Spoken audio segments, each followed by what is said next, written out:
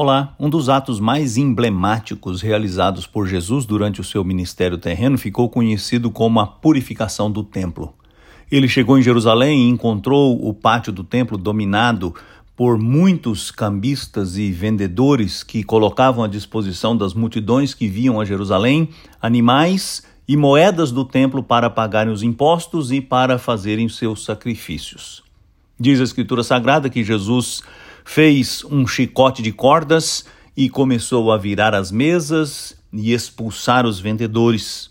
O Evangelho de Marcos, no capítulo 11, versículo 17, registra as palavras que Jesus disse enquanto expulsava os vendedores daquele lugar.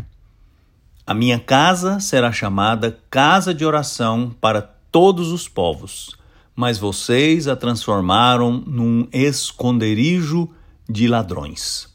Jesus demonstrou um zelo profundo por aquele lugar que Deus havia estabelecido para que as pessoas viessem adorá-lo, para que as pessoas viessem oferecer a ele seus sacrifícios e clamar a ele por sua intervenção. Jesus Cristo estava dizendo então que ninguém pode se interpor entre Deus e os homens, que ninguém pode fazer da fé um objeto de comércio, uma mercadoria, que Deus não está acessível a quem possa pagar mais ou a quem possa oferecer determinados benefícios. Não, o Senhor está acessível a todos através dele, Jesus Cristo, o nosso mediador, o nosso Salvador. O zelo de Jesus tinha como objetivo dar acesso a todas as pessoas à presença de Deus. Foi exatamente por isso que ele se encarnou, porque ele é o caminho que leva a Deus. Ele é a verdade que nos mostra quem é Deus.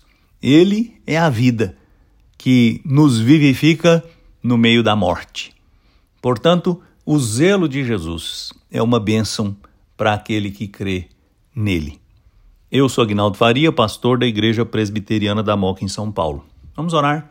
Senhor, eu te agradeço de todo o coração pela obra maravilhosa que Jesus realizou, pelo seu zelo, pelo seu cuidado, pelo seu amor, e te peço em nome dele que o nosso coração descanse nele e encontre nele a esperança e a vida. Obrigado, porque ele veio ao mundo para nos levar até a sua presença. Que nós creiamos nele para desfrutar desse privilégio, eu te peço em nome dele, Jesus Cristo. Amém.